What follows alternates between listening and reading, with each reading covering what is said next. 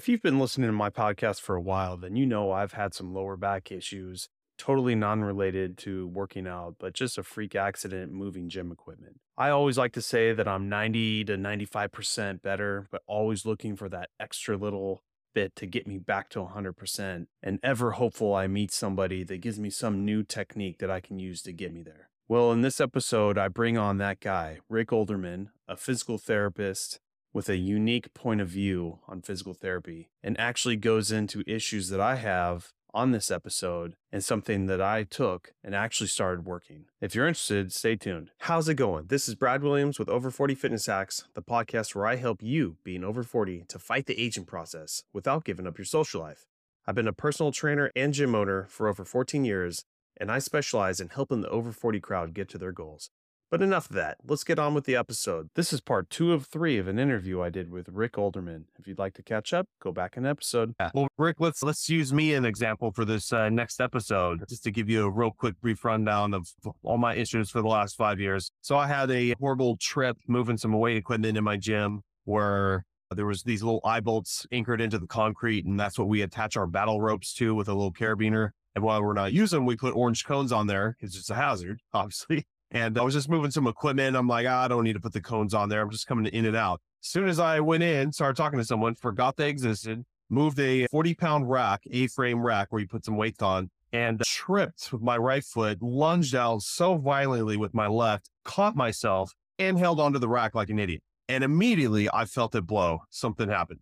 And then over the next course of 6 months of just rehabbing and everything, it just kept getting worse and worse. The disc actually herniated. It was not a bulge. It actually popped. So it took a while for that fluid on the inner part of your disc to touch my sciatic nerve. And thus I welcomed into the sciatic club, which is literally the worst pain I've ever felt in my life. Fast forwarding, did a surgery, felt like $1 million. Oh my God. Did everything the therapist and surgeon said. And they told me I could go back to running and working out after I did my PT. I started doing sports again. A year and a half later, felt the pain again. We did the MRI. It herniated again. It's not a guarantee that your disc completely heals. Did the whole cycle again, rehabbing. I knew this downward spiral. It was not going to get any better. Did a second surgery. And this time was way rougher of a recovery than the surgeon said it would be. But since then, I've learned to take everything so slow. I don't run anymore. I only walk just not to get the pounding G-force on there anymore. I do a fraction of the weights. I just do more time under tension and get more benefit out of using lower weights. And I would still say today, I'm only still about 95%. It's been another year and a half since that second surgery. So I'm always looking for an up in my game to get back to a whole person again. Yeah, this is a classic example, Brad. And I'm curious, which leg is your sciatic pain in? So I don't have any sciatic pain anymore, but I still have the tightness laterally across my entire back. And I do have some nervy pains going down, but it's my left side. Left side. Okay. So earlier when we were talking about that back pain test, you said that when I hug my knees to my chest, I feel a lot better than when my knees are just, my feet are flat on the floor and my knees are bent, right? Yep. So that's showing. So what we're testing for in that first test is the fact that the back being too arched is causing pain, right?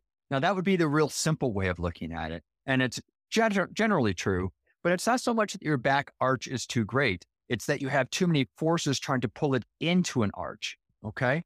So where are some of those forces coming from? Well, just locking the knees, as you found, tilts the pelvis forward, contributing to the arch in the back. So that's one, is just your walking and standing habits. But the other really big one, Brad, is that your thigh muscles are likely too tight. All right. So the thigh muscles originate up here at the front of our pelvis. They, of course, insert at the knee. When they are tight, they are pulling the pelvis forward, causing the back to arch. Does that make sense? And when we lock our knees, we are activating those thigh muscles a little bit to do that even more so. So now it locks our pelvis into this arched position. Now, it's entirely possible. In fact, I would guess it's likely on you that you've got one side of your thigh muscles that are tighter than the other. Probably. And I'm gonna guess that it's your left side. Yep, I think so. And so what's happening is that your left pelvis is being pulled forward more than the right. And the pelvis doesn't actually have to be rotated forward. For instance, if I, Brad, was there right now and I pushed as hard as I could on your chest with my finger and you pushed against me, and so neither of us moved, it doesn't mean no force is generated on your whole body from my finger though, right? And so A lot of people think, oh, everything's got to be rotated. No, if you just have the force acting on the pelvis, then your body is countering that force by locking into the arch even more. So it's not necessarily that the pelvis has to be rotated forward. So now, if we have one side of the thigh muscles that are tighter than the other, what that's going to do is it's going to try to rotate that side of the pelvis forward more than the other. Well, what that instantly does is create torque across the whole pelvis SI joint area, right? Well, sciatic pain starts at the lumbar area and the other nerve roots come out from the sacral area. So now you've introduced this torque through it, right? And then what also happens is that if this is pulled forward more, then the left side of that spine then has to arch more than the right side of the spine, which introduces rotation into the spine as well. Okay. Yep. So you have all of the subtle things. And even though it won't show up on an x-ray, it doesn't mean that the forces aren't being generated in this pattern. Now, the other thing that's going on, I bet you, if you have someone who can measure the tops of your pelvis, I bet you'll find that the left side of your pelvis is higher than the right. I go to a chiropractor too, and that's always the main thing they're always working on, is that left side. Right. And so that left side of the pelvis is higher than the right. But I don't know if they've ever commented on this, but I bet your left side of your rib cage is lower than the right. And you should ask them next time you go in, hey, can you measure my rib cage to see if that's level 2? I bet you it's not. Okay. All right.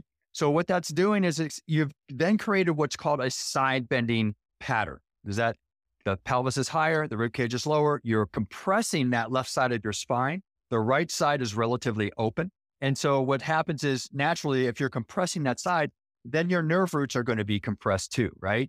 And your discs, right? Yeah. And especially you being a personal trainer and fit and strong, now you're adding other load to this whole system that's already rotated and side bent and is undergoing torque. So you're magnifying those problems as you add a weight in your hand or a squat or whatever that might be. Make sense? Yep. And then, like I said, I don't have any sciatic pain anymore, knock on wood, but it's everything you just showed does make sense of why my lower back is just always so tight. Yes. And the motion always fixes it. And I do my stretches and everything, but it's like Groundhog's Day. Every day it's the same thing. Right. Why is it when I'm sitting or after sleeping, why is it the worst then versus when I finally start getting up and moving? It kind of not all goes away, but it's way better. Well, let me comment on the fact that you don't have sciatic pain anymore, right?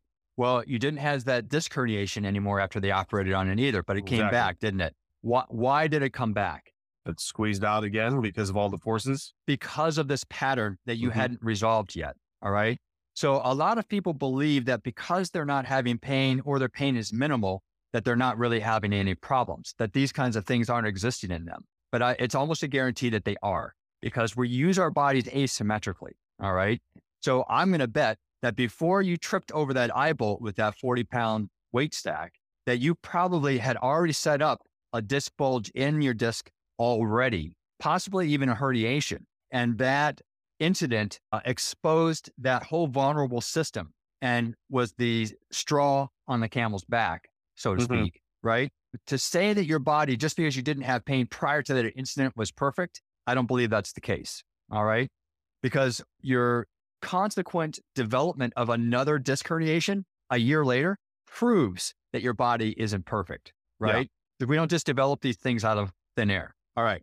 So when you going back to your test, when you said that having your knees to your chest is what really helps you, the more that you have to bend the knees in order to feel better relief in your back, the more severe your back is in this arched position or the forces that are trying to pull it into that arch, right? So if it's being pulled forward this much, then you're going to have to counter that with this much, right? That's what that test is telling you, is that you've got significant forces acting on your spine because you have to pull your knees all the way to your chest before you're having really good relief. Yeah. All right. Well, again, where are those forces coming from? Tight thigh muscles. All right. They could be bilaterally tight, but your left is still tighter than your right. I'm going to guess that they're bilaterally tight because you probably do a lot of leg work, I'm going to guess. Yeah. Right. And then my focus has always been on stretching the hamstring, which from what you're just saying, it's like I should be stretching the quads out too, amongst other things. Yeah. Absolutely. In fact, I bet you if you just started stretching the quads, you would feel tremendous relief in your back pain immediately. Wow. All right. So I'll get into that one in just a second. Yeah. But your question was, why does my back get irritated so much when after sleep? Yeah. Sleeping or sitting down? Well, when we're sleeping, your legs are relatively bent, first of all, right? And even though when you're sitting down, even with your hips flexed, you should be having back pain relief. But if your quads are tight all day long, 7 days a week, that your back is under attack, right? This whole time. And so those tissues are constantly being irritated, even though you're moving around and it feels loosey and you have less pain. It doesn't mean that they're not being irritated, right? So what you're now doing is staying in one position for a prolonged period of time. And so what happens is it gives your spine, your muscles and your fascia in your spine, a chance to start seizing up to protect this area because you're constantly hammering it throughout the day and it's trying to guard against that. Yeah. Well, that often causes pain in and of itself. All right. That totally makes sense too. Yeah. So let me go over that thigh stretch for you. Okay. Okay. This is a game changer for a lot of people with this pattern of back pain. So what you're going to do is you're going to lie down on a weight bench or something really firm. All right. You're going to bring both of your knees up to your chest. This should feel really good. Yep. You're going to hug both knees and you're going to hold on to one knee while you lower the other knee down over the edge of the table. Now, your goal, because I bet you probably have pretty thick, strong legs. So the weight of your leg wants to pull that pelvis down and arch your back.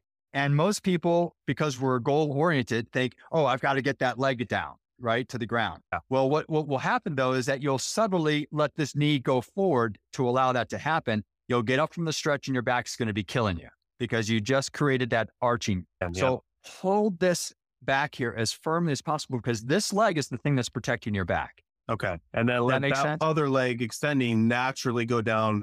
Just let it go down. The knee should be bent at 90 degrees. And I'm going to almost guarantee that yours is probably going to go down maybe this far. Yeah. And then over time, it's going to start coming down, but don't force it because to push it down, you have to arch your back and engage that whole system again. Right. Yep. And it's saying, I don't want that. So you do that for 30 to 60 seconds. You pull that back up, you reset both knees, and then you drop down the other leg. And you do that twice on each side. If you do that 3 to 5 times just today, I bet your back will feel significantly better. Oh, man. Yeah, definitely. Yeah. And then I'm going to try out this and I'll do another episode on how that worked. That'd be great. It will work. All right. I can almost guarantee it. So the two patterns that we've learned about that are behind almost all back and sciatic pain is this arching one. I call it an extension problem. And the second pattern is the side bending one, which causes unilateral back pain, sciatic pain, or SI joint pain. Awesome.